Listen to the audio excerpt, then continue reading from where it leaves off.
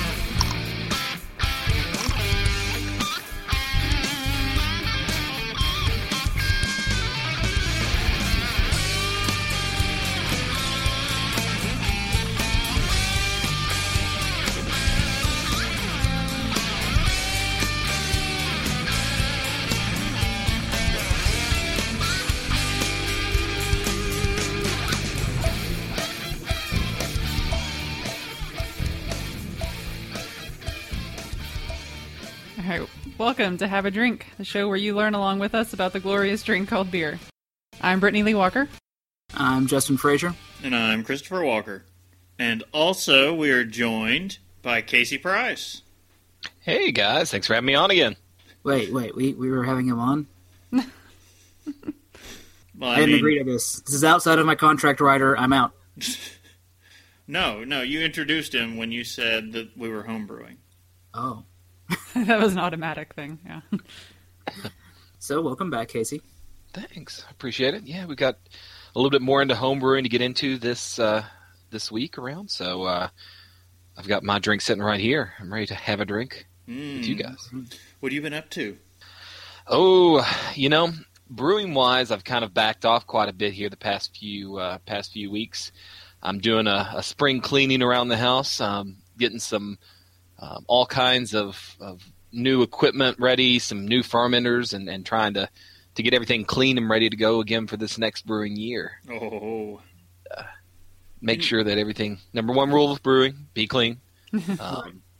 And then this week, I'm actually out and about doing a little beer tour up in the Michigan area and over toward Maryland, toward the end of it. Not that it also might be KBS week. That just happened to fall the same week, so that's interesting, Whenever I hear KBS, I just picture like an angelic choir just going, KBS. Oh, yeah. Kentucky Breakfast Stout. I'm hoping they'll have enough or have some still left on tap. They're tapping it, I think, as of today, the day we are recording, but I won't be there until like 2 or 3 days from now on Wednesday. It's all gone. So, yeah, I'm expecting it to be gone by that point.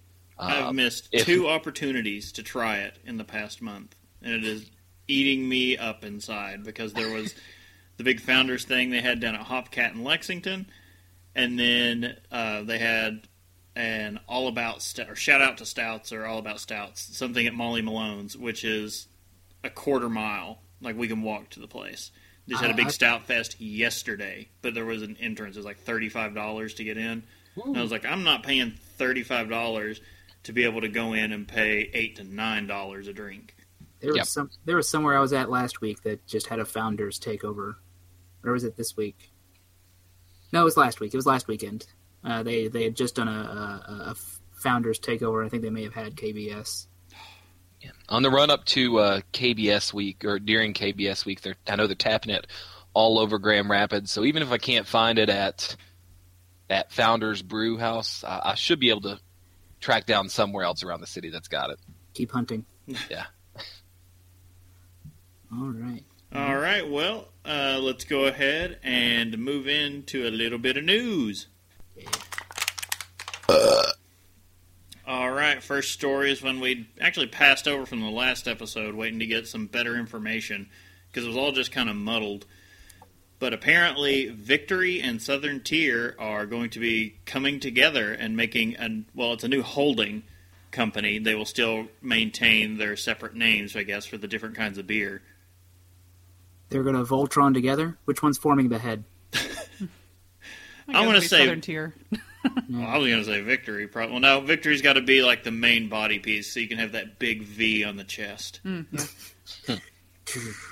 But the story reads, having just marked 20 years in the craft brewing industry, Victory Brewing Company proudly announces a landmark alliance with Southern Tier Brewing Company under parent company Artisanal Brewing Ventures, ABV. Not that that's going to be confusing at all.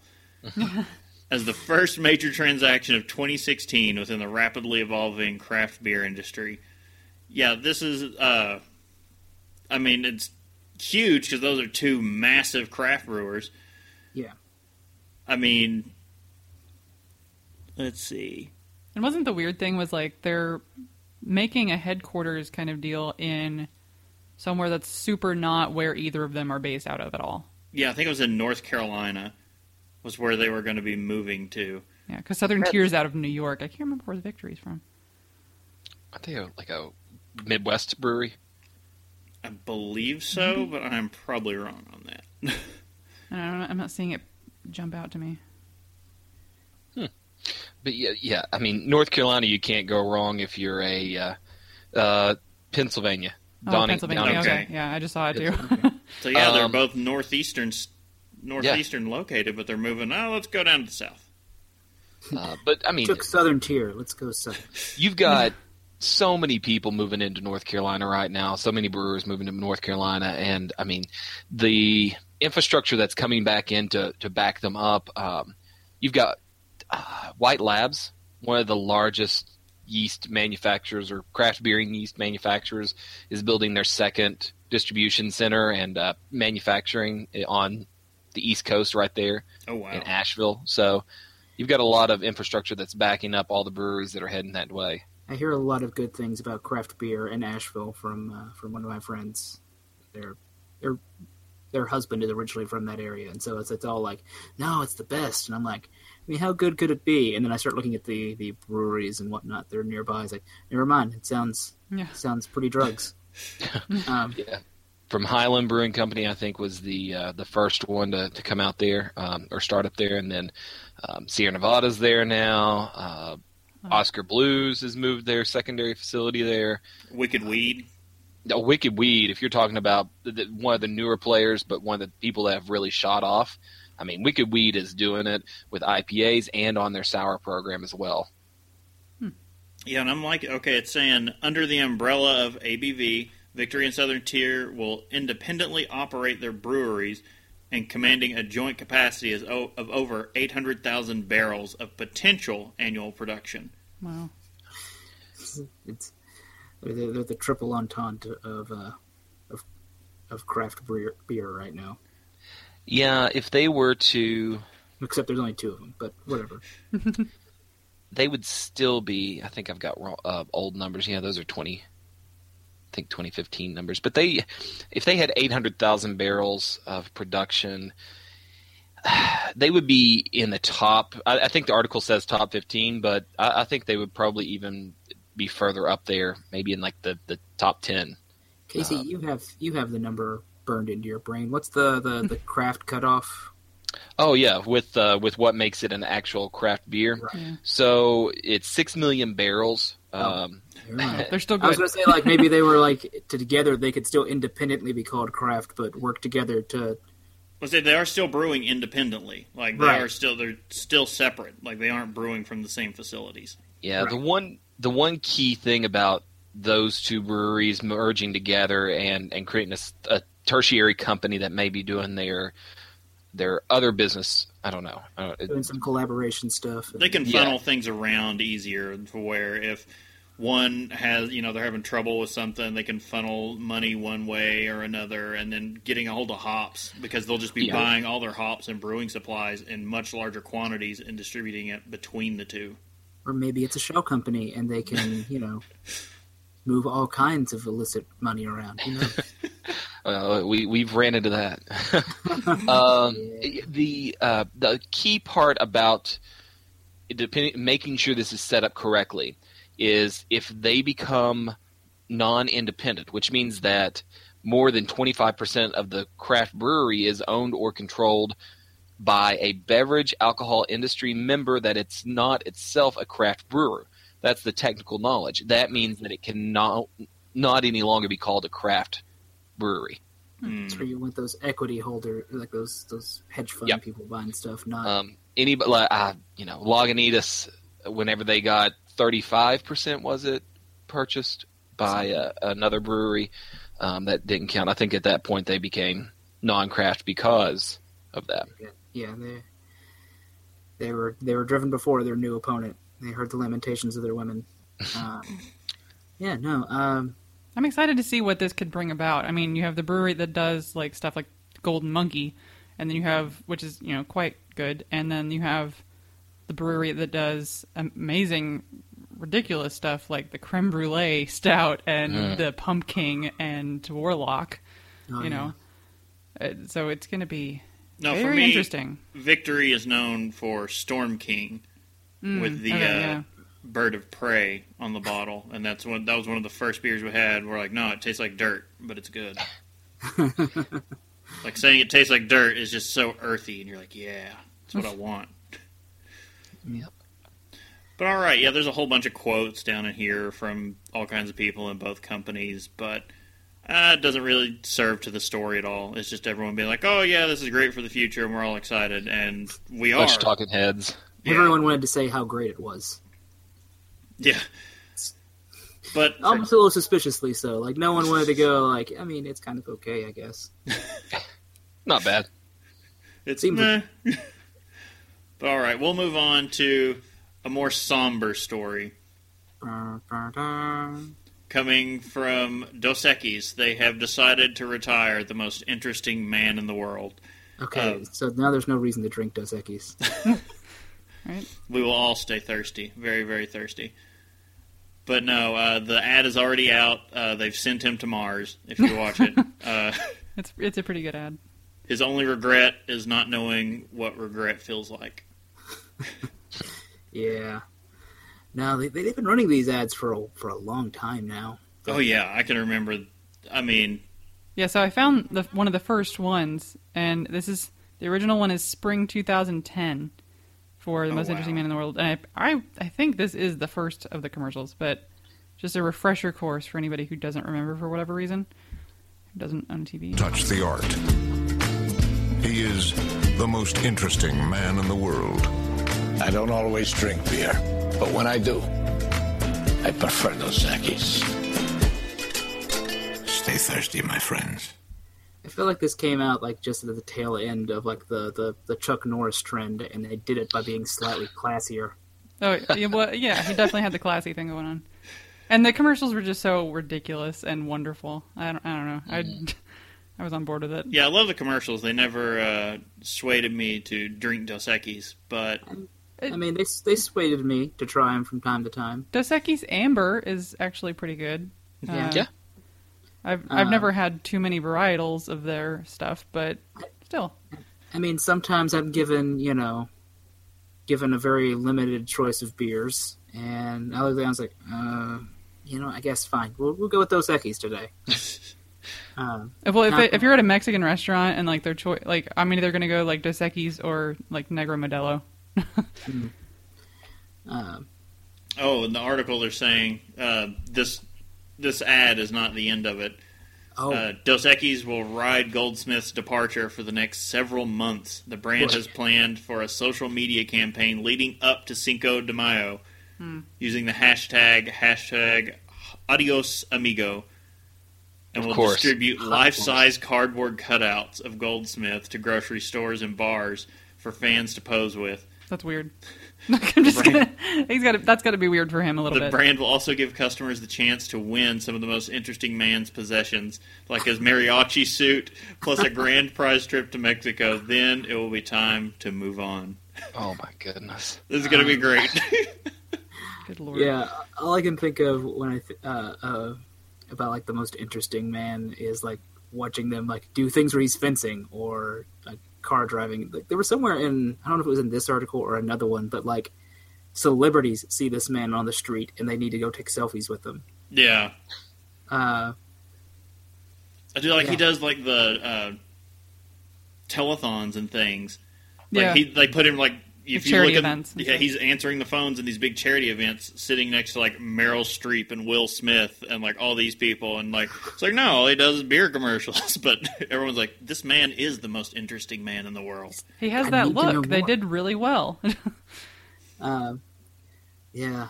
So like this is all leading up to Cinco de Mayo. What happens on Cinco de Cuatro? No idea. They just Cinco de Mayo as we say our final goodbye. But until then, if you find any of these life-size cutouts, take pictures and tag us in them, or at least send them to us something. We have to see everybody with these things. I mean, if I find one, I'm totally going to do it. Yeah. Yeah, it's a little sad that they're ending this ad, but you know, you don't really want to run some of these commercials forever. And the guy, it says here, is like what, 77, 71? Yeah, he's no spring chicken. No.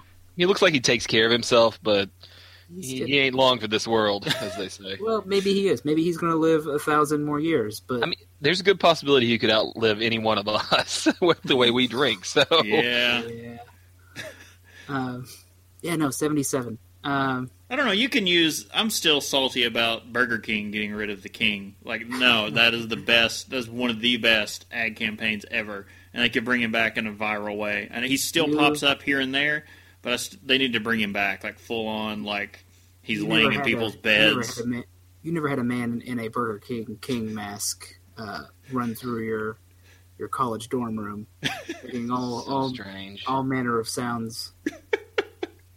I'm cool with not with no king, but let's I think we've tapped this horse. Let's move on to our next story. Yeah, that horse is good and dead. Let's move on, and it is also to do with another brand, well, a similar brand, Corona. This is a big warning, actually. Corona may have glass in it.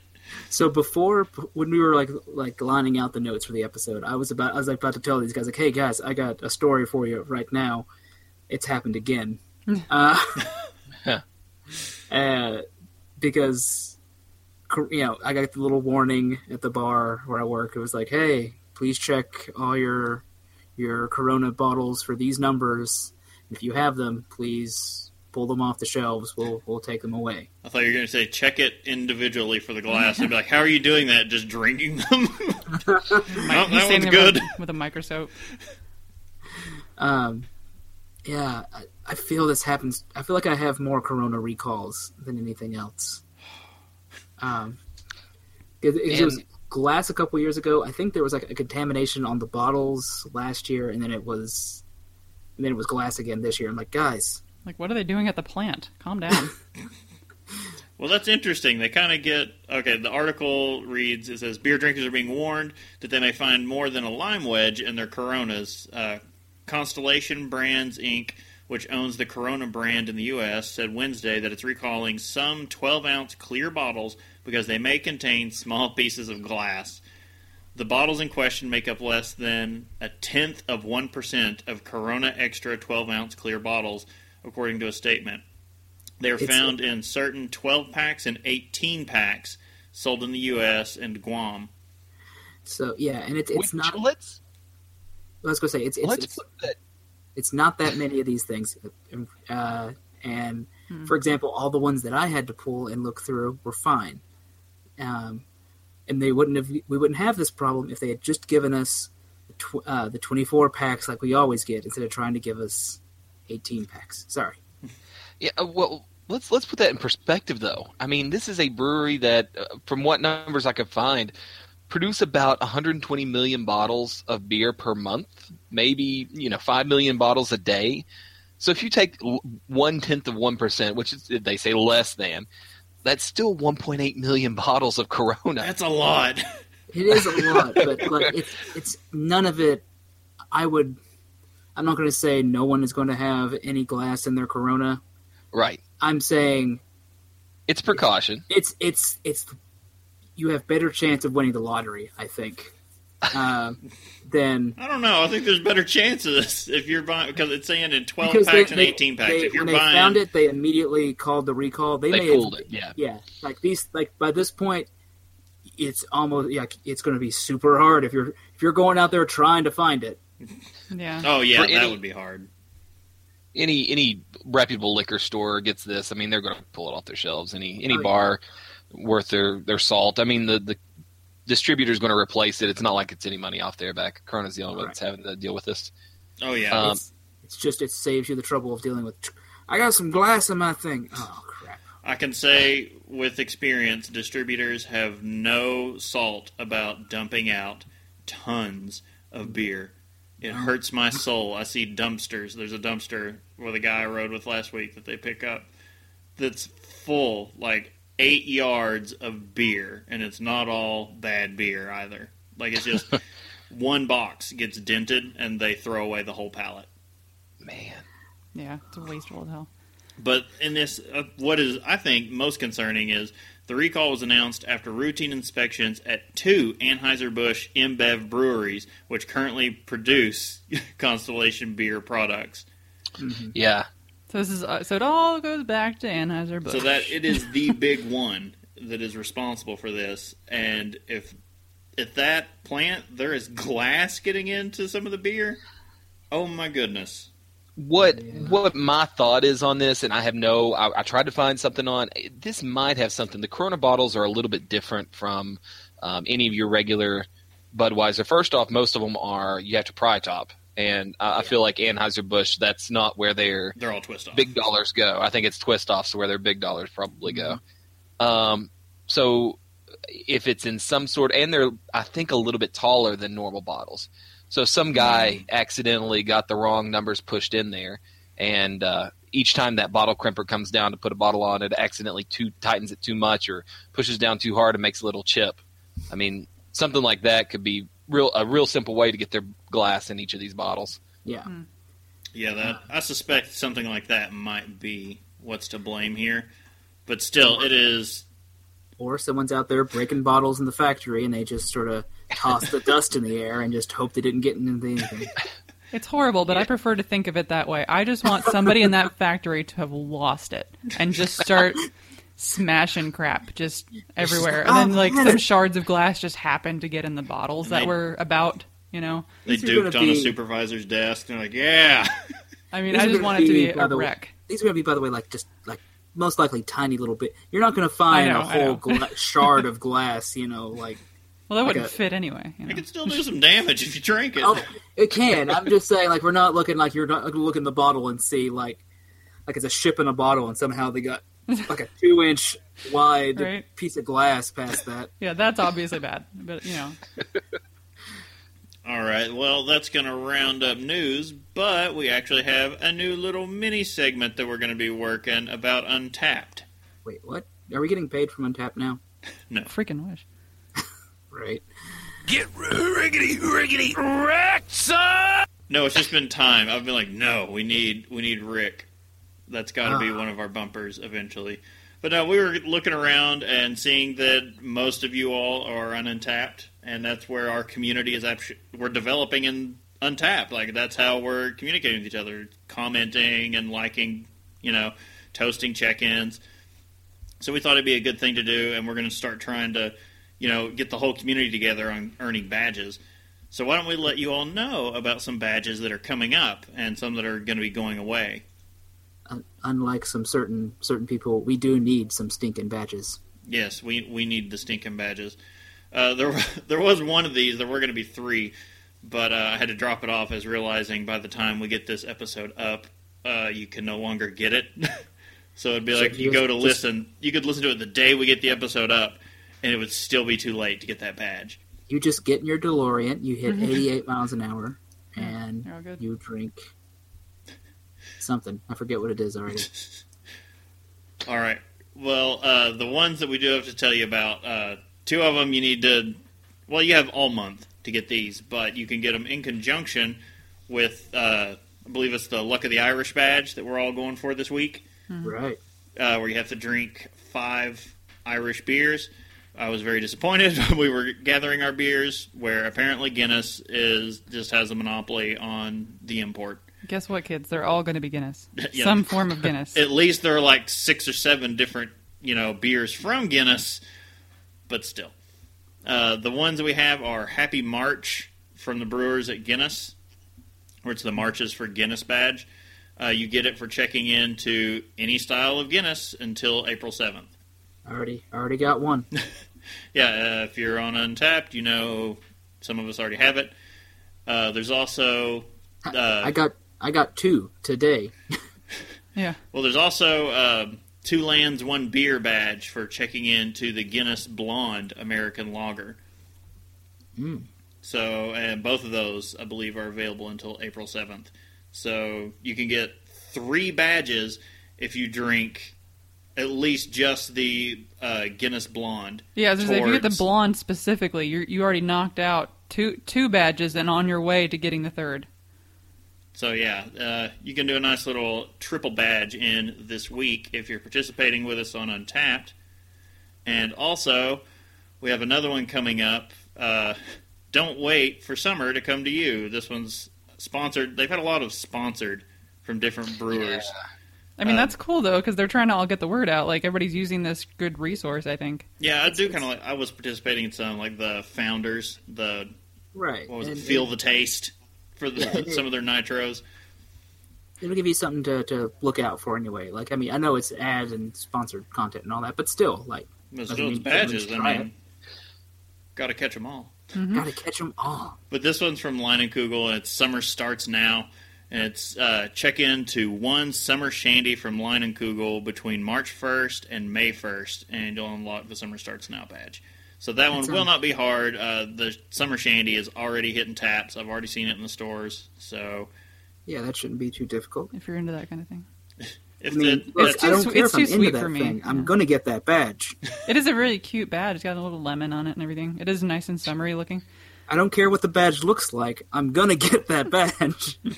I'm still 2 away from the Luck of the Irish badge, is the one we're trying for this week. Oh, yeah. It's so annoying. I got to grab a couple different kinds of Guinness tomorrow. Yeah, trust me. No, I was able to find a better variety in Scottish beers than Irish beers. Yeah. I'm disappointed. Mm-hmm. But anyway, that's enough of the complaining, and that is our new Untapped segment. Hopefully we'll have more stuff for that. But we are going to move on into our topic. We're not that drunk. Cheeky bastards. We're not that drunk. We're not that drunk. We're not that drunk. Yeah, as always, when you hear Casey around, there's going to be some conversation about homebrewing. Right. Somewhat, yeah, definitely. Today, we're going to just start talking about a few of the ingredients that are in beer. It's important to know what your ingredients are and what they do, regardless of if you're a brewer or not. So I felt like this was probably a good topic to cover for everyone out there. It doesn't just apply to home brewers. But what we're going to learn about today is malted grains and hops, 2 of the key ingredients and 2 of the most talked about ingredients, really, in beer. So basic ingredients for modern beer recipes all stem from the 1516 Reinheitsgebot. They include malt, hops, and water. One of the key ingredients that's missing there is yeast, and that wasn't actually added until the 1800s when we discovered that yeast was actually a thing. That was from Pasteur, right, when all that took place. And well, I'm trying to remember. I can remember a little bit of my history about the Reinheitsgebot, but it was still just like the wild yeast that were wandering in. That was how it was all taking place, right?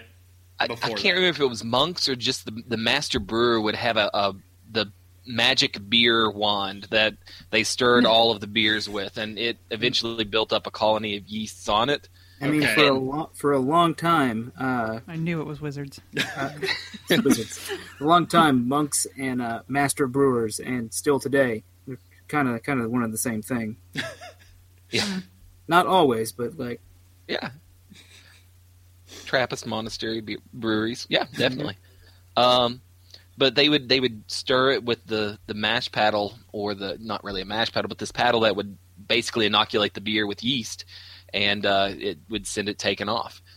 Previously, it was when the yeast would drop out at the bottom of the tank. I think that was actually what was called God is good. Which goes back to that whole monk tradition.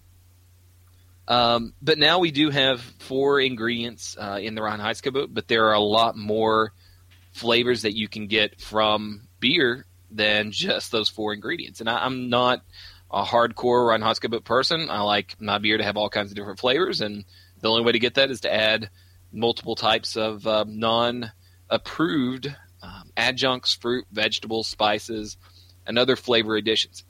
Personally, gotta experiment. Yeah. Personally, my biggest push is if you're going to add something in, like a fruit flavor, make sure it's real fruit and not like a fruit flavoring additive. Yeah. That's my biggest None thing. of the artificial like stuff. Some of the stuff we've been trying recently it's really the hops provide more of a fruity note and flavor, and they name it towards that because what is it, all of the pineapple stuff is coming. Isn't it more from the hop than any kind of actual added pineapple? The Raja that we tried before. I don't know what Sculpin's doing with their Ballast Point and Sculpin. I don't know if they're adding any artificial flavorings at all. I have not had their pineapple Sculpin, but the grapefruit, I'm almost positive that they're actually using real grapefruit rinds in that. Okay. And there are a lot of citrus-type hops that we'll get into when we get to the hop section, and we can talk about how those contribute their flavors. Okay. As I will say, and I kind of wanted to mention this before we get too far in there and before the beer is gone, one of my coworkers just tried his first sort of attempt at home brewing, and I think he was going for like a honey brown ale or something. I know there was honey in it, and it's nice and sweet, but that's one of those things that would not be approved by the Reinheitsgebot. Yeah, I don't know. I don't think that honey would be considered in the traditional Reinheitsgebot as being allowed. I think that that's probably an adjunct, an alternative sugar source that would not technically be allowed in a traditional German-style beer. Which seems funny to me since, there was honey everywhere, even then. Yeah. So, with wine, you have grapes, and that's what makes up your fermentable sugars. With mead, you've got honey, ciders, apples, perry, it's pears. But beer's only source of actual sugars to get any sort of additions in there would be malted grains. That's pretty much your only option if you're going to follow that Reinheitsgebot. Grains like barley, wheat, rye, oats, and I heard sorghum, but I couldn't find exactly if it was maltable or not. I'm pretty sure sorghum is as well. Can be malted to create a source of starch and enzymes that can then be mashed to create sugars that the yeast are then able to eat and produce alcohol. So it's all this cascading process that the maltster starts with, and then the brewer finishes up. Wait, there's a second job that's called a maltster? A maltster. So there's just awesome. The people that you have folks that go out in the field, and the farmers that grow the grains, and the farmers will then send the grains to a maltster, which goes through the malting process, which we'll actually talk about a little bit here. And the maltster, after he gets done creating his product, it's called malt. And that is then sent on to the brewers, who have just the specialized task of making beer from malt, which takes a lot less time than trying to make beer from fresh grains from the field. Ah, yeah, okay. It's just a great title, that's all. So malting's this process is where you take the grains and you soak them in water for a few days, and you're like tricking the seed into thinking that it's been planted. You want it to be warm and wet, and you're trying to trick it into thinking that it's in the ground and ready to go and create a new plant. How much? It is not. Right, but you're soaking it in water. It's like, what kind of ground does this malt think it's in? Or this grain think it's in? Like, it thinks it's starting up in the spring, and it's like, I can't. It's like somewhere around 50, 60, 70. I think 50, 60 degrees ground temperature, and somebody's just put it in the ground and watered it, and it's ready to sprout up. And as soon as it starts to sprout and it goes through these changes, it realizes its awful mistake, and nowhere to go. It's surrounded by all of its buddies that are also doing the same thing, and they're like, "Well, this is fun." So as this plant starts to grow, what happens is the seed actually goes through some changes that unlocks some of the stored up starches that are in it that it would normally use for energy to sprout before it got leaves, and enzymes that are there that help break that starch down into some energy producing molecules that are able to give that plant some oomph to get it through until it can produce enough leafy matter to collect the sunlight. When the growth of the grain is then stopped and dried partially through this growing process, this whole process is what's called malting, and what's produced at the end is malt.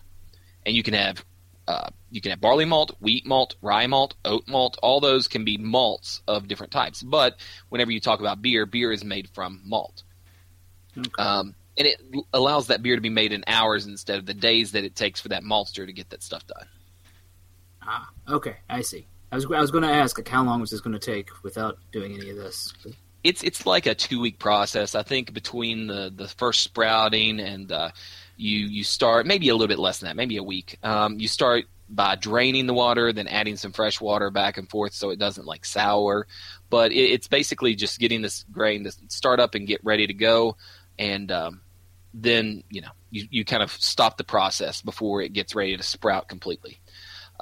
Malts that are done very well, and the modern method of malting has gotten a lot better, so that malts that are done well are called fully modified, and those are the ones that have the most potential for producing more sugar in the beer, which means higher alcohol levels. So if you had a cup of just barley, of malted, and a cup of unmalted barley, so you had one cup that was just the grain out of the field, and the other one that went through this malting process. You put a couple tablespoons in the bottom of a cup, pour some hot, like 150-degree water on top of those, let it sit for an hour. When you come back and taste those cups of tea that have basically been made out of the barley, one will taste sweet, and one will taste starchy or have no sweetness to it whatsoever. And the malted barley is what's causing that to be sweet, because it's not starch anymore, it's actual sugar. Yeah, it's doing the sugar thing now. Right. So maltsters can make many different types of malt depending on the process that they use. It's called kilning, the drying process, and then they also can roast. So these fall into two major categories, base malts and specialty malts. Base malts, the lightest of which is called a Pilsner malt. It is the malt that can actually taste sweet and convert itself. It's got the enzymes and it's got the starch, so you can use up to 100% of this malt if you wanted to, and it will convert itself over into a sugary substance. Unless it's a base malt, it doesn't have enough what's called diastatic power in order to convert the starch into sugar. So the lightest is called the Pilsner malt. It's probably one of the most famous named malts out there. It comes from the city of Pilsen, and it's probably the major, if not the only, malt in the style of beer that takes that name. Right. I was going to say, when you said Pilsner, I was like, well, at least I know what kind of beer is made from that malt. Exactly. And there's a bunch of malts out there that are similar. Like there's a Kolsch malt that has recently been starting to hit the homebrewing world, and that one's made for Kolsch beer from Cologne. So that's the, you get named malts that are similar in that way. Now it's lighter because it's being killed at a lower temperature. That means the drying and all that process takes place at a low temperature. This also, however, leaves behind some components that would normally be cooked off. Like some of them are good, like the green flavor that you get. It's sort of like a fresh beer wort smell. But it also leaves behind a precursor to an off flavor that kind of smells like cooked corn or cabbage. Ooh. Yeah. No. DMS is really it can get really heavy. There's a lot of Pilsner beers out there, though, that and German-style Pilsner especially, that can pick this DMS up, and it's actually not considered an off flavor in some of these beers. Are you telling me that there's a German style of Pilsner that goes, yeah, I think we're okay with cabbage? Yeah, it's you get more of that cooked corn on their end, and it doesn't go as far as cabbage, but even Czech Pilsners can get it, and it's a very light note. It's not something that's overpowering in some of the better beers out there, but it's definitely there, and you taste it and smell it both. When you're saying cooked corn, I can't help but get it in my head like going to the distilleries, and when you go up above the vats and you're really smelling it cooking, that it was going to be that intense. Kind of similar to that. What the best and easiest one, if you can't get to a distillery, is just go home, open up a can of corn, like from your pantry, just a can of standard yellow corn. That's exactly the smell that you'll be smelling. There was a small part of me that was waiting for after I heard open up a can, and I was like, Yeah. Was it Stone Cold Steve Austin? Yeah. Yeah. Nice. Next up, if you take those malts and instead of killing them at that low temperature, you kill them at a little bit higher temperature, you get what's called pale malt or pale ale malt. Most of the beer that's out there that isn't Bud Miller Coors, those beers use a type of, it's similar to a Pilsner malt that they use for their beers. It's a 6-row instead of a 2-row malt. Okay, so what's the difference? Why is one called a 2-row, one's called a 6-row? So all that does is it goes back to the way it's grown on the plant. It's just two different varieties of barley. One of them, whenever you look at the plant, it's got two sides, and it's probably the most picturesque type of barley. If you look at like a picture of barley or like a cartoonish drawing of barley, it's got two different sides to the barley plant, and on each side it's got seeds going down on each side, and there's 2 rows of barley there. Mm-hmm. On 6-row, it sort of spirals all the way down, and it goes all the way around the barley plant, and it's called 6-row. What happens is, in 6-row, you get more husk, so it's a smaller grain, it's more husky. It also has more enzymes because the enzymes are usually found inside the husk. Okay. But on the 2-row, it's a plumper, less husk, more starch, and so it's a better for the pound. You get more sugar at the end. You get more alcohol at the end per pound of grain. Okay, usually. so all that extra starch will just go straight to sugar, more or less. Maybe not exactly. All of it. It all converts. Yep. It pretty much all. I mean, the vast majority of it converts as long as I was going to say conversion is technically not all of it will convert because there's. Yeah.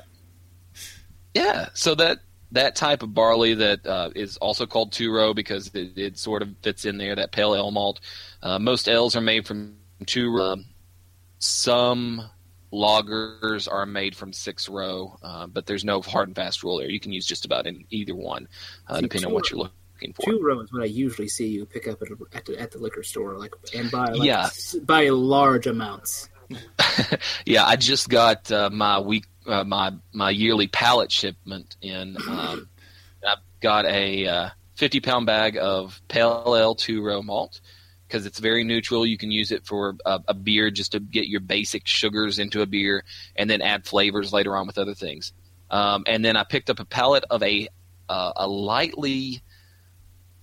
This one isn't as it's like the old process of making Pilsner malt. And so it's not as highly modified. It's not going to produce as much sugar, but it's got a special flavor to it that I kind of wanted to check and see what I could do with it there. So between those two, it's going to be a darker malt than Pilsner. It'll have a more neutral flavor, and it'll also have some notes of biscuit or toast in there. But very neutral, very light flavors. That sounds fine. I know. Yeah. Like I heard biscuit, and I'm just like, man, I wonder if I can find a beer that also has some notes of gravy. If you take a very light colored IPA and something that doesn't have a caramel flavor to it, something that's not dark colored, take that and take out the hops. It's probably 100% pale ale malt. Oh, okay. I was to say, like the more you were going on this, the more you were getting me away from it. But yeah, they're basically putting a base there to showcase other ingredients. So, other than those 3, I guess that's technically 3 different malts. You've also got Vienna and Munich malts, which both come from Europe. These have definitely more character. They're more of a malty flavor that you would expect. Chris, you're going to love this. I feel like I had my taste buds have had a lot of experience with the Vienna malt. Yeah, definitely. Oktoberfest, German-style beer, uses a large portion of its malt bill as Vienna malt, and it gives off like a toasty, nutty flavor. Goes really well with the spicy flavors that German hops tend to have. Definitely. The Munich side has more malty flavor, and because it's a base malt, you can use it as 100% of the malt bill, but you might want to back off on it because of how overpowering that flavor can be. When you were talking about that homebrew, Justin, it also made me think about one other malt that can also be used as a base malt, but I would not use it at 100%, and that's the honey malt. Oh. And so, also known as Melanoidin malt, it adds a honey-like flavor without violating the Reinheitsgebot in that sense. So you could technically make a honey aroma and flavor beer without violating those laws. Okay. Yeah, no, like that's... sorry, I'm just getting like thirsty thinking about all this. And it's like, I'm glad I've got beer. Yeah. Next up, so specialty grains are the next thing that you kind of deal with. And these are malts that either are... Well, there's a couple different categories they fall in. They fall in either the caramel or crystal malts and the roasted malt category. Malts. They're not malts. It's crystal meth. You're just trying to get us to do meth. Sprinkle a little of that in there. It's a whole process. Casey's, unbeknownst to us, is wearing a pork pie hat and is claiming that he's the one who knocks. We're just... I love Walter White. I don't.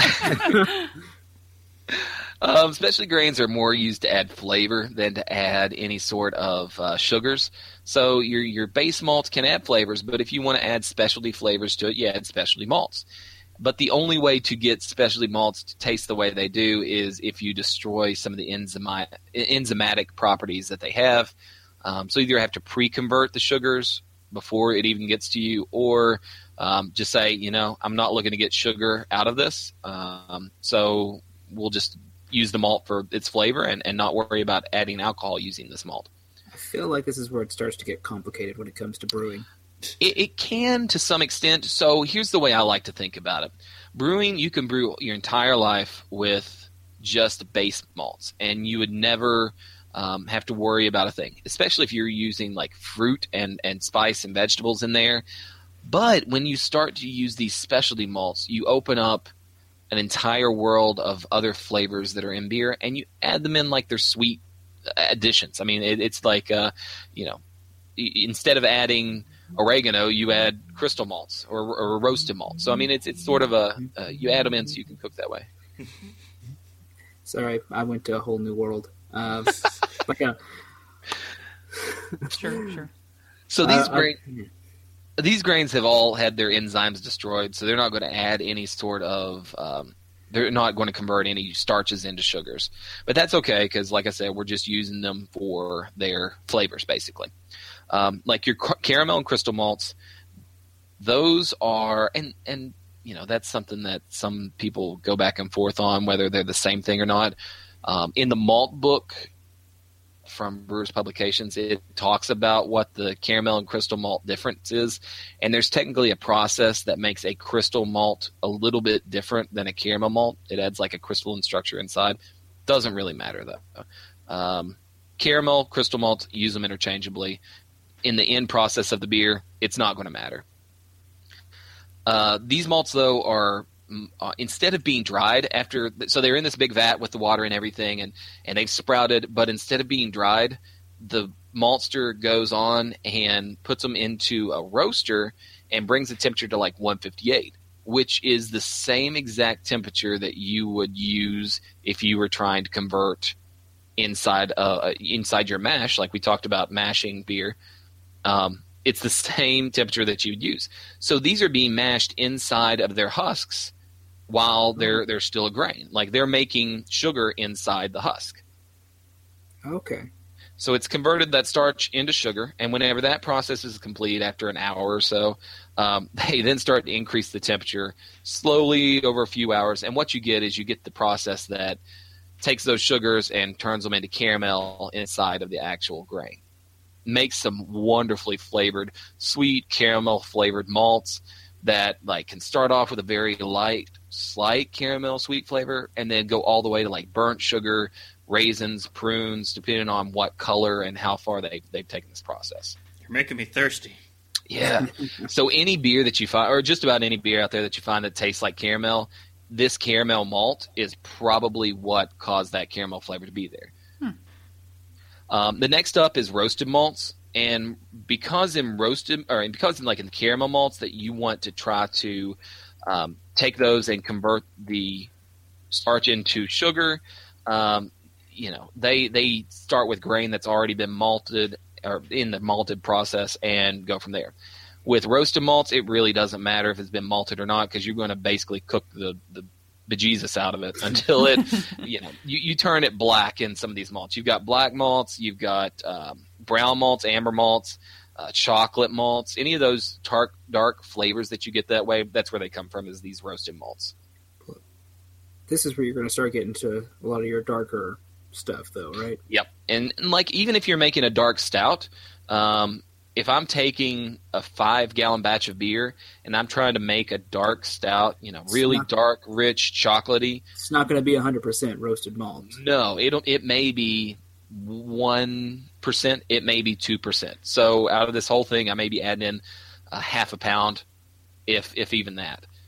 Quarter pound, half a pound of the stuff. I didn't know it was that little compared to the rest of it, but so it's really the less is more kind of deal. Yeah, and even on these, you can take them and since you're not trying to preserve any husk on them or anything like that, if you're home brewing, you can take these and throw them into a coffee mill and just turn the coffee mill on to pulverize them. You're not trying to convert the starch into sugar, so these don't even have to be mashed technically. You can put them in at the very end of your mash, and you get less acrid, burnt flavors out of them and get more of that color and more of the roasty, toasty type flavors. Okay, awesome.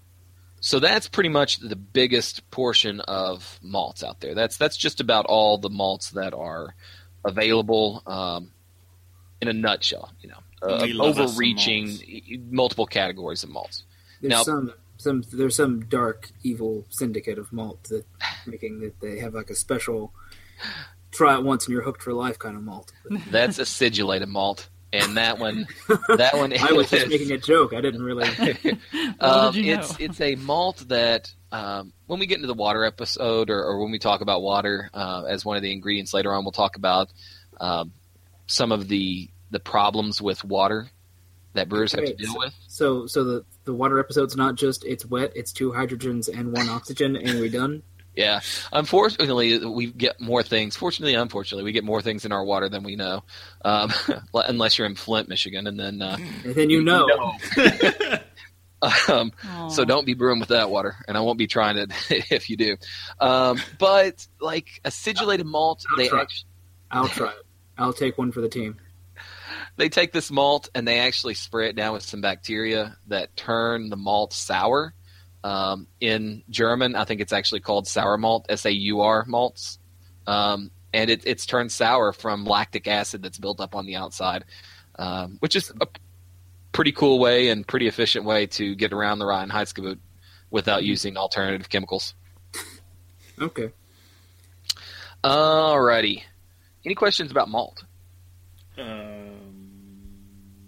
No. Okay. How much will it take for me to get all the malt and then make whatever I want? That's a good question. I don't know. I passed by some on the way up. I passed by some big.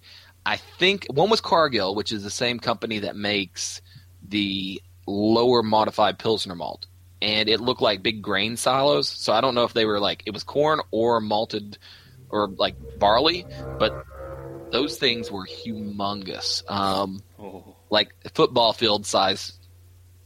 Big containers, silos, or silo like, big. Yeah. It's not small. Yeah. So they were huge. Hops. Hops. Some people's favorite part of beer. Some people's least favorite part of beer.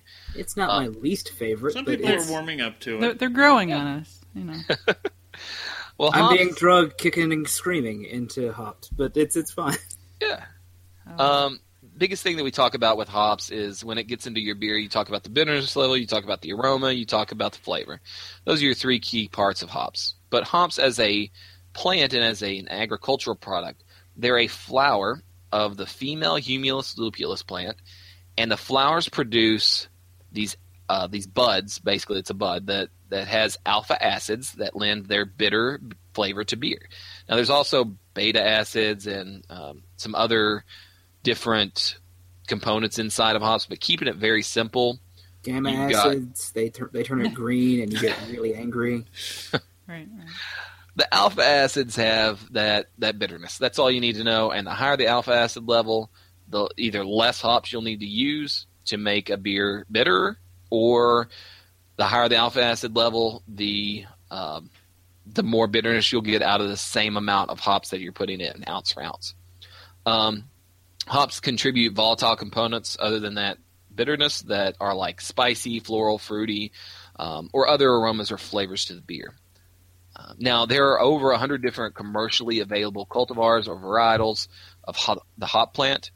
Most of them have really fanciful names like Mosaic, which is named Mosaic because it feels like it smells and tastes like it's a mosaic of multiple different hop types. I was going to say, that seems like it should be like several hops. But... Yep. Citra, which is huge right now. Mosaic and Citra are both actually really huge. Citra, because it's got a lot of that citrusy, grapefruit, that sort of big citrus flavor. And Galaxy is another one. Which uses the Android software for hops. Right. I think they named it Galaxy just because it was so big. It was one of these hops that came out, and it had such a high alpha acid level. Because when you're talking about stuff, the old hops like Fuggles, yeah, Every time. Sorry. Fuggles, Hallertauer, all these names, Saws, the ones that I'm making up here. All those like traditional German hop levels, they had like 5% alpha acid, 5, 6, somewhere around there. So the Galaxy ones are more bitter? The Galaxy ones come in like 12 to 18%, somewhere in there. Well, because Mad Tree actually has a one. It's called Galaxy High. Yep. So The Galaxy's really good flavored as well, because there are some that are horribly flavored that you would never want to put in as a flavoring component to beer. But Galaxy has a really good flavor to it. Some mad scientist in there just started coming up. He's like, no, it needs to be stronger. Strong like bull. I have noticed a lot of brewers will use the flavoring hop in the actual name of the beer in the end when they're naming it. Yeah, because the Citra, New Belgium has the Citradelic right now, and then Big Mosaic. I'm trying to. I've been beating my head like trying to figure out who was. I've seen Mosaic on the shelf. Who was it? Founders or somebody that has a Mosaic? It might have even been like Victory or somebody like that. Yeah, that's who it was. It was Victory. Or New Belgium, possibly. I remember they had a tall bottle, not a short, squat bottle. But yeah, because these, homebrewers have been able to finally get a hold of some of these hops over the past 3-4 years, and they've went crazy over them. They love the flavors. But if you're going to buy one of these hops, you're paying out the nose for it. You're paying sometimes double, triple the cost of, if you can even get it, triple the cost of what a normal everyday hop that you've been using, like a Cascade even, something that you've been using for years. And then these hops come along and they're, so hard to get. You want to name your beer that because people know it's rare. It's hard to find. It's like finding a grapevine that, a really rare brand of grape. So it's like finding a Kentucky breakfast out. Exactly. It's like finding a maybe this week. And that's going back to how hops are grown. They are identical genetically. So that means that whenever you come around and we only grow, as hop growers, you only grow the female plant because it's the only one that actually produces a hop cone. If you were to find a male plant within pollen distance, whatever that would be, of the female plant, it would turn to seed. And you don't want that if you're trying to grow hops. You want it to go as big and fat and plump as you can, as late in the season as you can, and you don't want it to go to seed. But if you're trying to breed new hop varieties, that's about the only time you pull in the male plant is to breed a new hop variety. Because when you get your lab coat out and start playing God. Yeah. So you breed these hop plants back and forth. They come and create a seed, and with that seed, you plant it. It creates a hop rhizome, basically. When that hop rhizome grows large enough, you can then cut it in half, and you take the second rhizome over and you plant them, and you have 2 plants. The problem is that it takes about a year for it to double in size. So the Citra plant, in order for it to double the amount of capacity that you have for Citra hops, you have to you start from 1 plant, and it takes 1 year to double it. Then 2 plants, 1 year to double it. 4, 8, 16, and then on and on until you finally get enough 8, 10, 12 years down the road to have enough to provide to different breweries. Oh, wow. So that's one of the reasons that these are so big and well named, is because it's hard to get a high number of these hops produced in a short amount of time. So that'll mean the ones that we're seeing mass on the market now, like the Citra, it has been in development for a long time to get it to this point.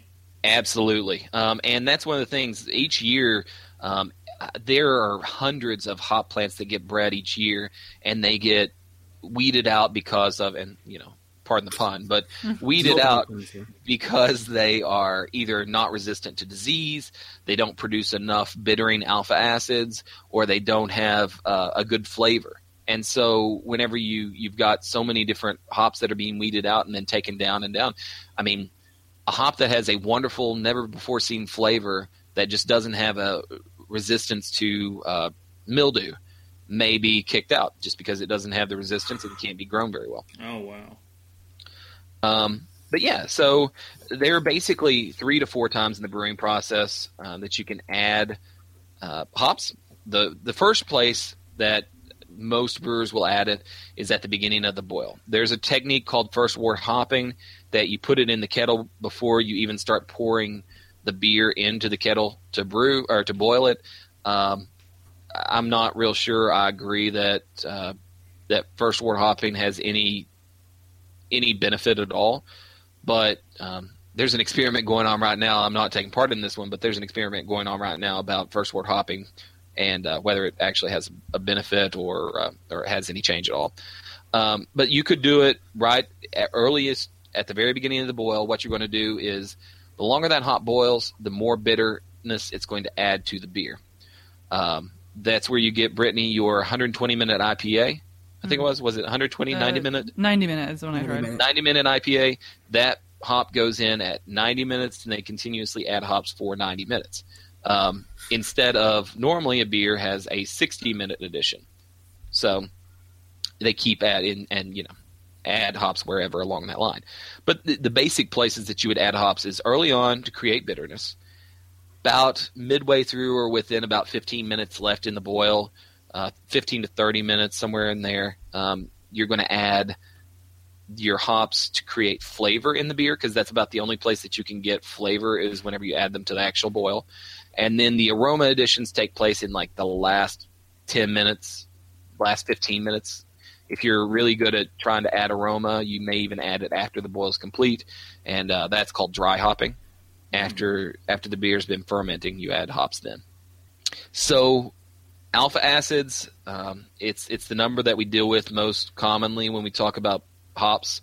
Higher alpha acids increase the IBUs, lower alpha acids decrease the IBUs in the beer if everything else is held constant. So if I add in 1 ounce of 12% alpha acid hops at 60 minutes, so they boil for 60 minutes, and on another beer I add in 6% alpha acid hops at boiling for 60 minutes, that 12% alpha acid beer will have, in theory, double the amount of IBUs.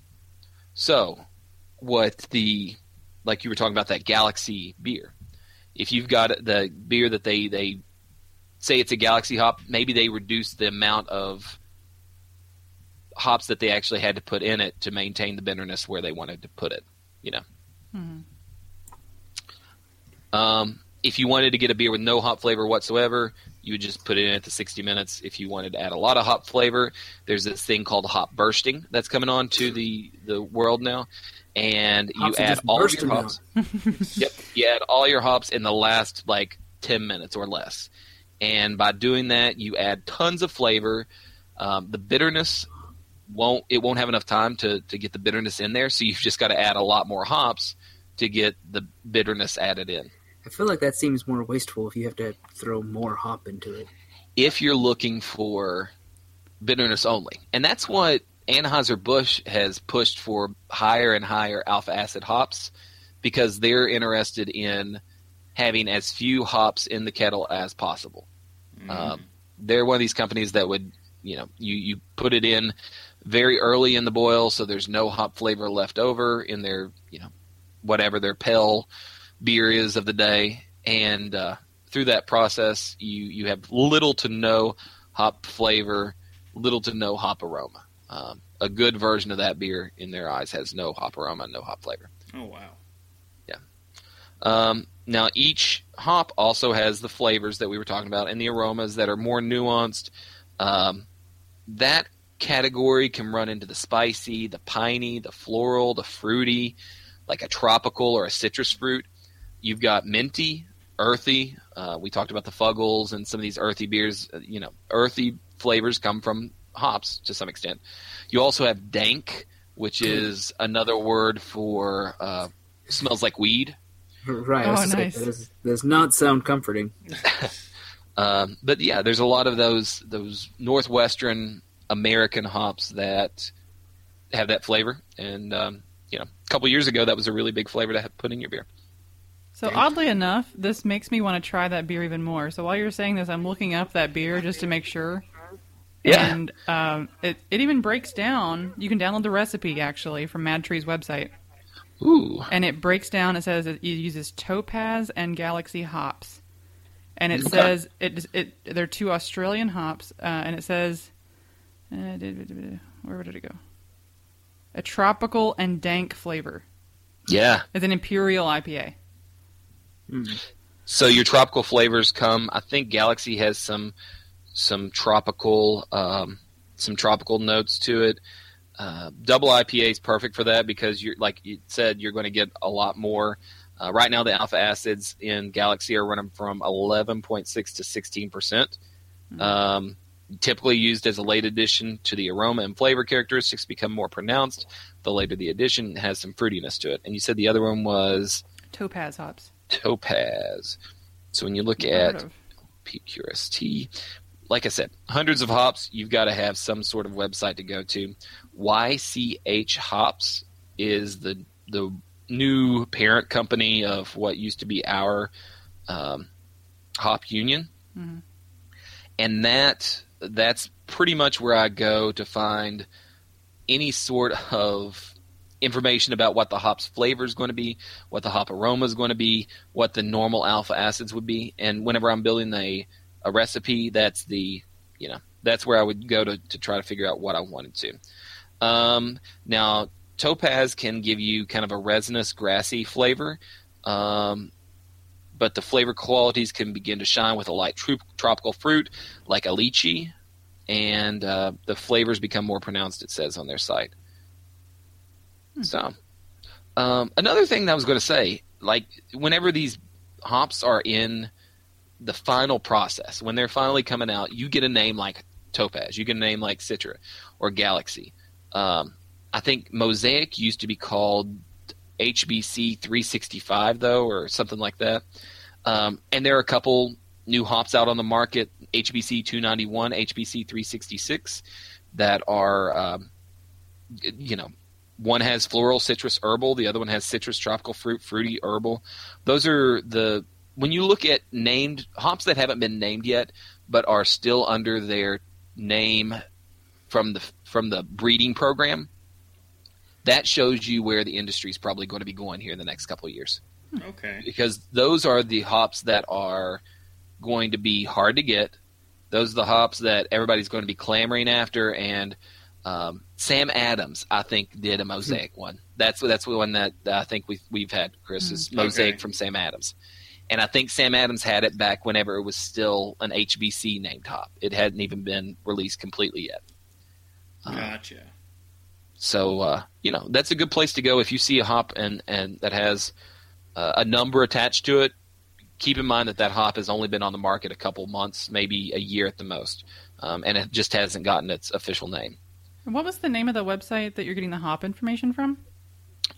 So if you go to hops.com, and then /varieties. It'll have a listing of all of their hops that they carry, and you can even categorize it by hops for aroma, hops for bittering, dual purpose, which means they can be used for aroma, flavoring, bittering, whatever.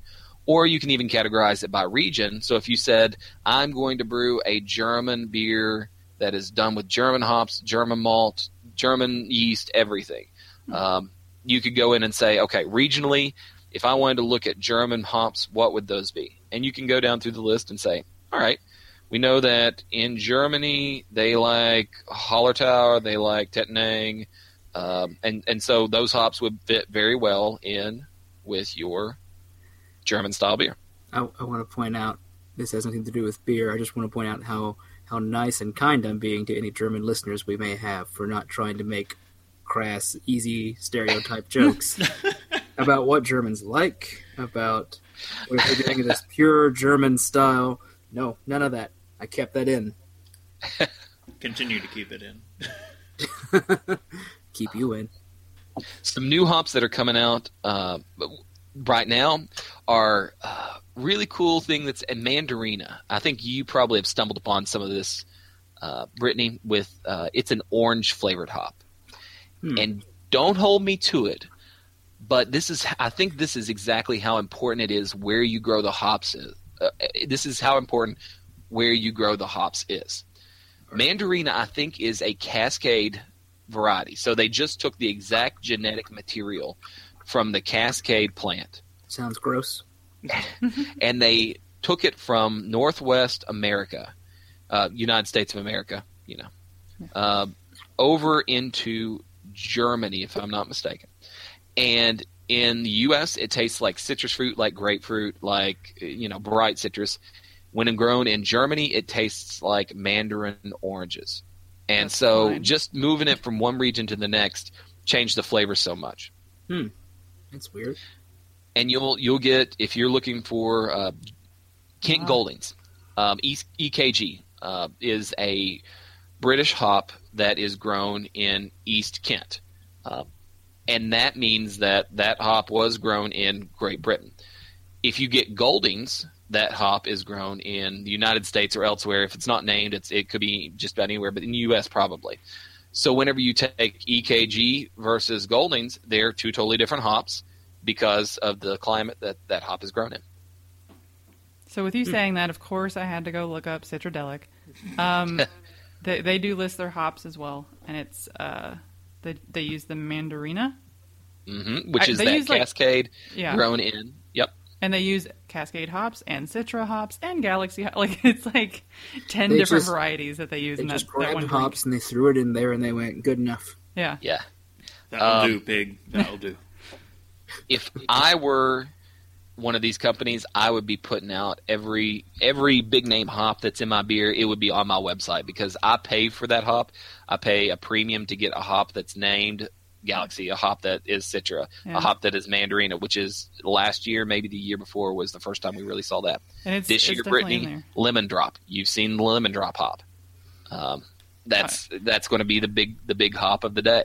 See, I'm going to start looking all these up now. This is crazy. I had to look up this other one because then I went down a rabbit hole on MadTree's website, and they have a one. It's like it's not a seasonal, but it's one of those ones that comes out at certain weird times of the year or whatever. And it's another Imperial IPA like the Galaxy High one, except this is called Citra High. Of course, it uses Citra hops, but it also uses something called Simcoe, it looks like, hops. And I had to look that up. Simcoe, another Northwest American. I think it's got some piney flavors, a little bit of that Northwestern sort of. I feel like you've played a little bit with Simcoe hops. Yeah, Simcoe was the one that, and we talked about the story before when we were doing the, that episode, when we talked with Southern Tier and what their switchover was going to be. Oh, that's right. And they're switching over to these hops because they can finally get them. I mean, if you can't find the hop, you can't be the big dog on campus. Well, and is that one known for being hardcore? Because it doesn't even give a number on the IBU for the beer. It just says high. So that may be another topic that we can get into, but perceptions of our taste buds and their perceptions are so hard to put down. But there is a theory that you can only taste 100 IBUs. After that point, it doesn't matter. So if it says under IBUs high, it's probably hit over 100 IBUs, and they're just saying, you're not going to be able to pick it out after this. Tell that to Goose Island and Who Lord. Oh, that was Dogfish. Dogfish Head. Whoever. I've still never seen that anywhere, and I kind of don't want to see it anywhere. I don't think they made enough to show it anywhere. Yeah. One of the things that Who Lord used, and you can use. Who Lord? Who Lord? You can use at home. They actually have created these for home use. Is what's called a alpha acid or hop extract. And it's a goo that I'm not opposed to it as much anymore because it's extracted through liquid CO2, and so it's not a completely chemical process. I breathe CO2 every day, so it's not that big of a deal. But it's like this gel that comes in a syringe, and you just syringe it into your kettle, and it adds hundreds of IBUs depending on how concentrated you want to make it. Do not confuse with your insulin. We can put that in somebody's pump. Oh, God. I'm just kidding. No. I'm stuff falling out here. Sorry. But yeah, so if you wanted to add just IBUs with no specific flavor whatsoever, you could use a hop shot and increase it that way. Well, all right. So next time we cover anything, it's going to be over, I think, yeast varieties, which you can get real in depth with, and then just a light covering of water, as well as a little drizzle of water, just a little drizzle, as well as probably get into some of the fruit and adjunct additions like rice and corn, which are usually added. Well, rice you can't malt, I don't think, and corn. It's quitter talk. Corn is usually added unmalted. Although you're right, you can't malt. Rice doesn't have the enzymes to break down. Yep. So if it's unmalted, it's probably considered an adjunct and not malt. So technically, would not be part of the Run Heiskeboo. Nope. Take that, you German brewers from Bud Miller Coors. Yeah. All right. Well, I think that... I feel like the more you know banner has been going on over our heads. I think we learned a lot. Yeah, there's a lot of stuff out there that is nuanced with each of these.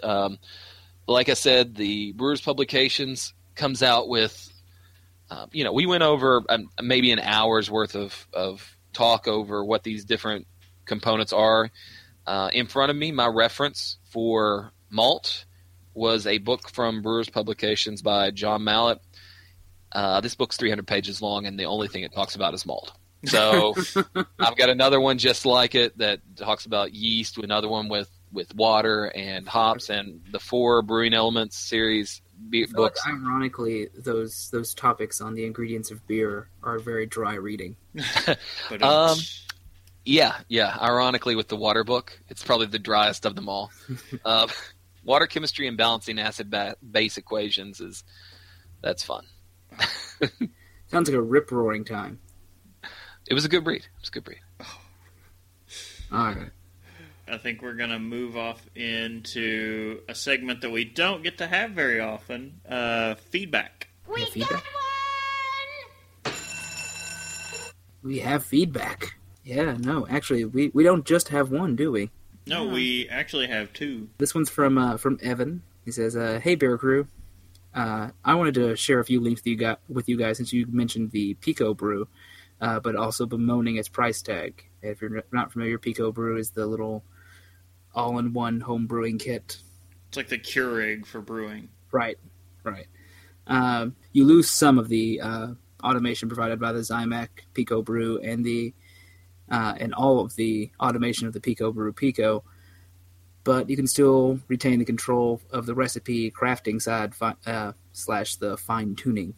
But But Evan sent in a few links, and I was looking at some of these the day he sent them. I'm just like, yeah, no.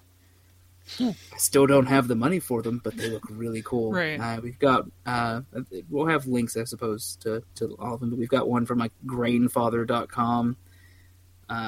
We've got one from Brewboss. And they autoplay. BT They autoplay. In case you weren't aware, they autoplay. But no, one of these I feel like I've seen before. The Grainfather looks like it's a big kettle. Well, it's a great name. Good job. Yeah. I don't know. If I'm not mistaken, I say that a lot because I don't want to be mistaken. But but you can be mistaken. So I can be. I think that the Grainfather is built on one of those, the frame of, those gigantic coffee percolator pot type things. Yes, that's kind of what it looks like. That's immediately what I thought of because it looks like those when you're working somewhere and you brew like 8 gallons of coffee. Yeah, and you wanted to keep for most of the day. That's what it looks like. And then they've got the one from Brewboss is a little bit smaller one. Looks more like a large cooking pot, the lid, and a bunch of hoses coming out of it.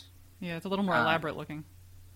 A little bit, but the one from, it might have been the Core Brewing Systems one. I think it might have been that one. I feel like I've seen maybe parts of it at maybe when we were at that Homebrewing convention, Casey. Mm-hmm. Which one was that? The one in Grand Rapids. Which it's the cobrewingsystems.com link. But it's I actually think I can see that. Yeah, it's got a little readout on there, so you can set your temperatures, I believe. And that one's got the it's an electrical brewing system, I believe, on that one is what it appears to be. Yeah. So cool thing, bad thing, I don't know how I feel about it, because if you're a renter like myself, doing a electric brew system is pretty difficult because you've got to have, I think it's 220, 240, 220, whatever the high end, the double of normal house power, what your dry would run on. Oh yeah, and this can. So I mean, you could either commit to brewing and then have no dry clothes, or just line drying everything. Yeah. Take your entire washroom in the apartment and just convert it into a brew room. You're good to go. You can hand wash all your clothes. Just take a hair dryer to them; they'll dry. Trade with your neighbor. You bring him beer. He brings you dry clothes. I feel like that would be a good trade-off. But for the price, okay, that's where it really kicks in, because this is the most affordable one and actually could bring it into a reality for some people. Yeah, the lowest one is $550. Yeah. Wait, which one? For that system, the co-brewing systems. Oh, yeah. Okay. Although, and he mentions although the configuration I would want would come in at $800. Yeah, that's the thing. The price is really I feel like Pico at least has. You're going to be paying a bit more, but these all seem much more elaborate than the. Well, it's a matter of what you're willing to pay in for the hobby you want to get into. Right. Yeah. What's the level? The level of convenience you want is going to cost you more and more. He also does mention, though, you can always take the completely analog route with homebrewing and buying a starter kit, and he links one from Amazon. It's a little over $100, and then just start, adding to it as you go. And I've been looking more and more into the small batch brewing, just so I can do more different varieties and not doing 5 gallons, doing taking 2-gallon food grade buckets from Lowe's and using those as my fermenting vessels and doing 1.5 gallons at a time on the stovetop. But then what would you do with your massive 3-vat? Oh, that's for events that we do. Oh. No, that would definitely be that's one of the things that I'm going to have to get into and try to work around that. Take it back from maybe a 10-gallon to a 5-gallon. Change out my kettles a little bit and go that way. But no, this was really neat. I just the options that there are out there if you're wanting to really get into brewing, to home brewing. There's a lot of stuff, and since I knew the home brewing episode was coming up, I was like, this is perfectly timed. Yeah. The key thing is all of these components are to create a home system. If you've got that homebrew mentality, that I want to make something and I want to be a creator, and it's that makerspace sort of thought process, you can buy all kinds of automation equipment and automate your entire brew house from scratch if you're into that. Or you can go Pico Brew and do a complete, here it is, all I have to do is press a button and go. Well, and it's also about the space too. I think if you have a limited amount of space, Pico may make more sense if you're willing to invest the money into it.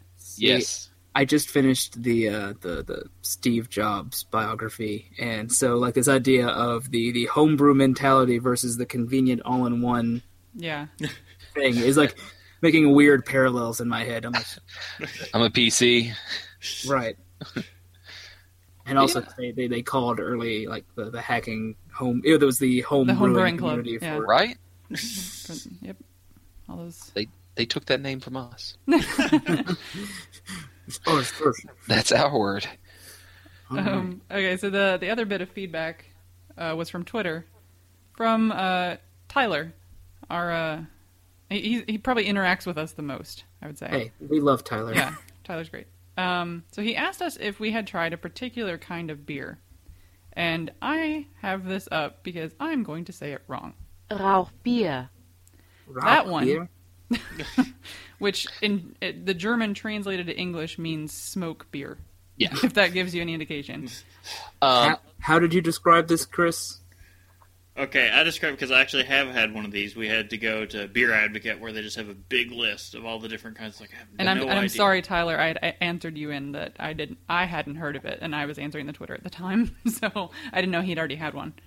Well, I had to go down the list, and then it was like, oh, Bonfire of the Valkyries. Yeah, I had that one weekend, went up to, now I'm forgetting the name of the place. It's named after the Mead Hall in Beowulf. The Herat. The Herat. We went to the Herat in Indiana, and they had it on tap there. And we were just like, Bonfire of the Valkyries, yeah, take a big drink. And it was like swallowing fire. It was so smoky. I compared it to Lagavulin.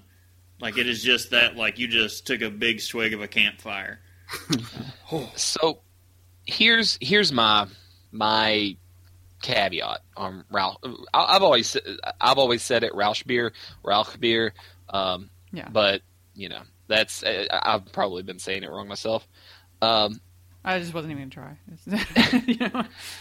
That beer specifically is made with German Rauch malt, and that means that it's a malt that's been smoked over a beechwood fire. Yep.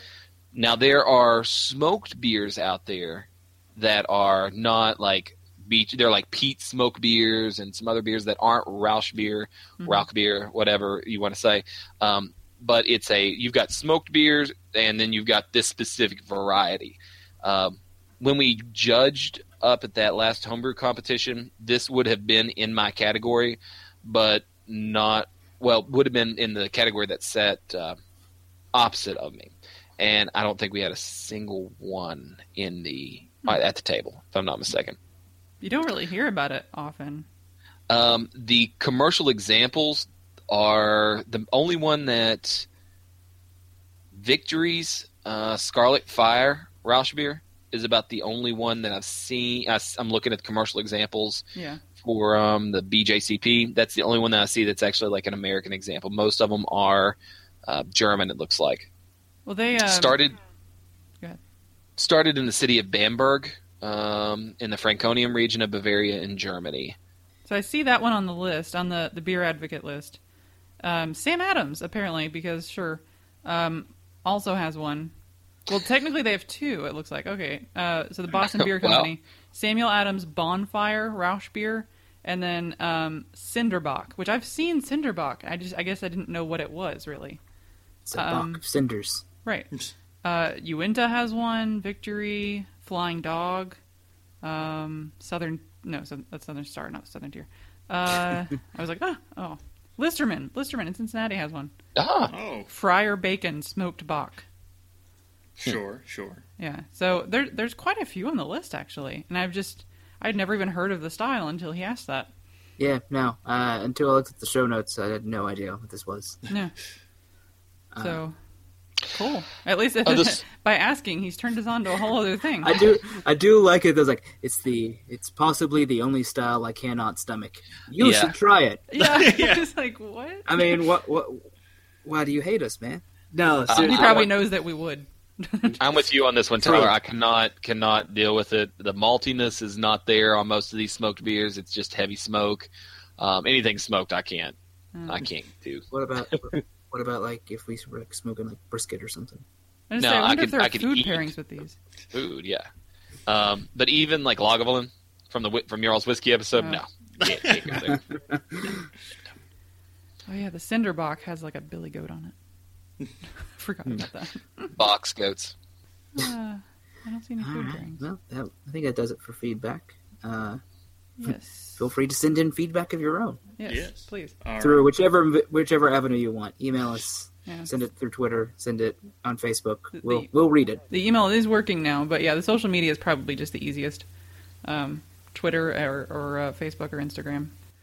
We will most likely respond to you right away, and then still bring it up in the episode. Yeah. All right, so let's get into what we're drinking. What are we drinking?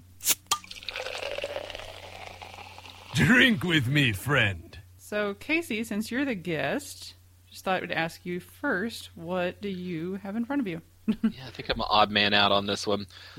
Where I am doing a little tour of Michigan up here, I thought I would go with a Michigan beer. Currently, I'm in Detroit at an undisclosed location, mainly because I have no idea where I am at this point. No idea where I am, but I do know there's a gang of people on motorcycles in leather with spikes. No. I just what's the is it Journey? Just a city girl, born and raised in South Detroit. It is in like the South Detroit area. I just don't know where. No Journey singing outside them. But you're on a midnight train going anywhere. Right. Yeah. So I went into the local liquor store here, which, as I discovered, was not. We've got better craft beer stores than the local liquor store here. I was thinking, all right, I'm close to a large city in like beer country, although it's more it's Michigan. Surely there's going to be something. Right. So I walk in and I'm looking around to try to pick something out, and there's a couple like weird stuff, but I'm like, I want something Michigan to have tonight. I'm here, I might as well.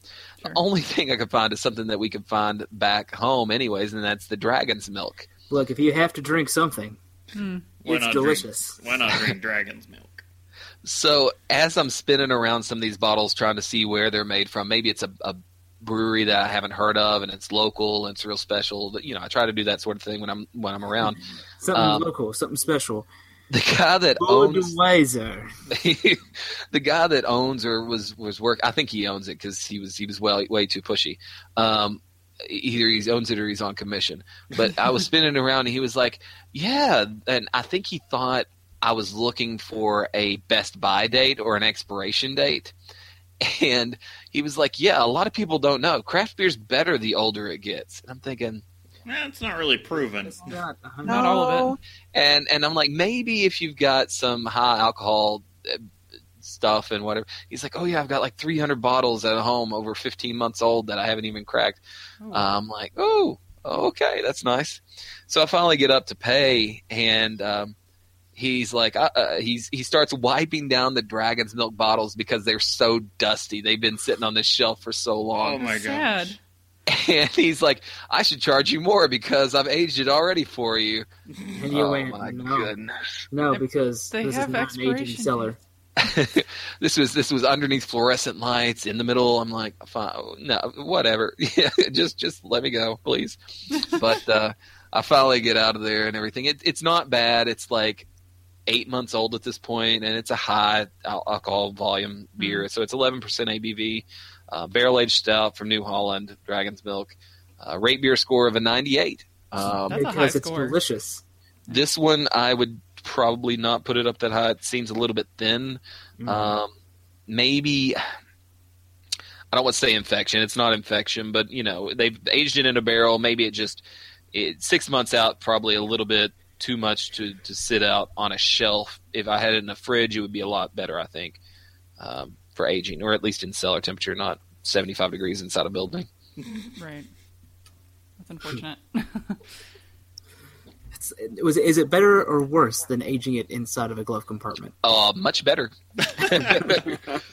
That's always going to be the answer to that one. Well, that's cool and sad at the same time. It's a stout, though, so it's sort of in that St. Patty's Day. It's the stout version that you would get if you were in which one was Ireland? That was the communist Ireland. What? What's it? No, never mind. That was Germany. Oh, East and West Germany. There's an East and West Ireland, didn't you know? No, I'm thinking the war that was there from the Protestants and the Catholics. The Russians took over all of East Ireland. Oh. Maybe I've had too much. Maybe it's gotten to my head. We're going to talk about the ways you disappointed me today later. I'm sorry. It's not history. My topic is not history or world affairs. All right, Brittany, what did you get? Let's start digging Casey out of this hole. I think we should go back and redo that without me saying all those things. No, we keep all this in. It stays. So the rest of us were trying to do, though I appreciate your theme, because of course if you're going to be in a certain location, you're going to get that location's beer, obviously.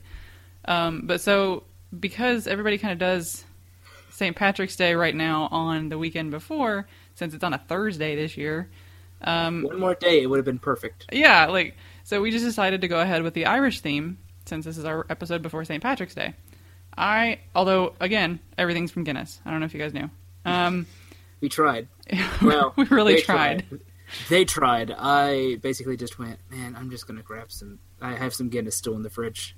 Well, we went to Jungle Gyms, and they're supposed to have all these international things, and they totally didn't. It was all the same. No, we actually found more at Party Source than we did at Jungle Gyms. They have international foods, and they did have some international beers, a lot of international beers. As long as they're not from Ireland. Yeah. That we can't get around here.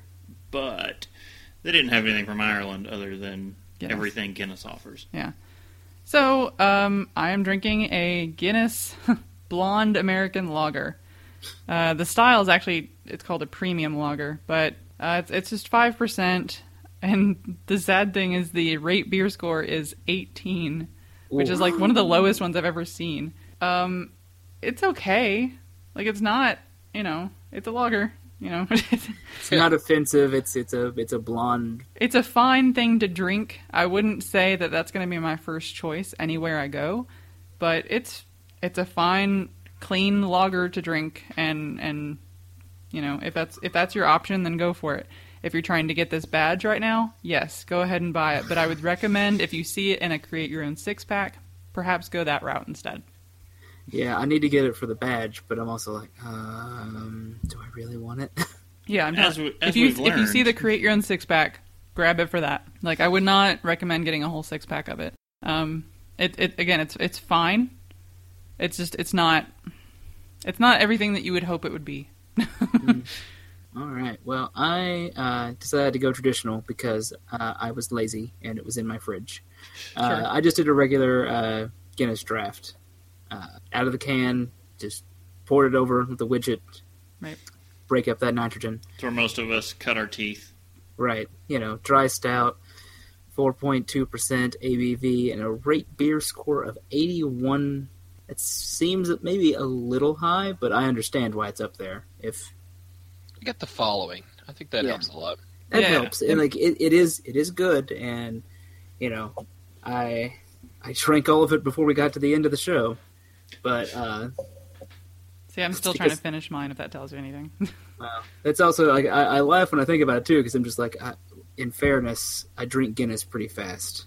I had checked into some of it maybe a week or two ago, and I think I had my comment on it was just sometimes I just need a Guinness to reset everything and just to remind myself of the beer I started with. Send you back to that happy place. Mm-hmm. And there's a little bit in my head that may be why I always rate Guinness so high on Untappd, which is just it's there's the nostalgia factor, and right. fun I've had while on Guinness. Yeah, that all makes sense. Yeah. But, I believe everybody listening to the show is like, oh, yeah, no, Guinness. We've all had that. But, Right. Yeah. Sometimes you just want to drink something simple. Yeah, and that's kind of where mine went. I'm drinking a Smithwick's, or Smittix, as people like to say, but I clearly see on the bottle it says Smithwick's. That's because you're not Irish. We're drinking in America. Plenty of non-Irish people look at it and go, "Oh, you mean Smittix?" Well, if you order it at a bar, they correct you. We've had it happen a few times. I've had an Irish guy make sure we didn't mispronounce it at an Irish pub. Nice. In town, but he was just like, oh yeah, no, it's totally Smittix. Yeah, so like if we go to Molly Malone's and they say Smittix, I'm like, okay, fine, you're correct. That's fine. All right. But anyway, yeah, it's from Guinness. It's one of the first beers I ever had, but Irish ale, coming in at about 5% and a rate beer score of 39. Yeah. Better than 18. But it's one of those, after revisiting it, the experience that I've put my palate through and how much it's changed, I can just look back at it and go, yeah, it belongs in my 20s and it needs to stay there. Really? I don't want any more. You have to. I don't know if I would say I don't want it anymore, because I had some, because I was at somewhere that had it, and I was like, okay, fine, we'll have some Smittix, and it certainly didn't have the same flavor I remember. Like it wasn't that magical place I went back to. It's just an Irish ale. It was okay. Yeah, and our palates have changed so much from when we first had it.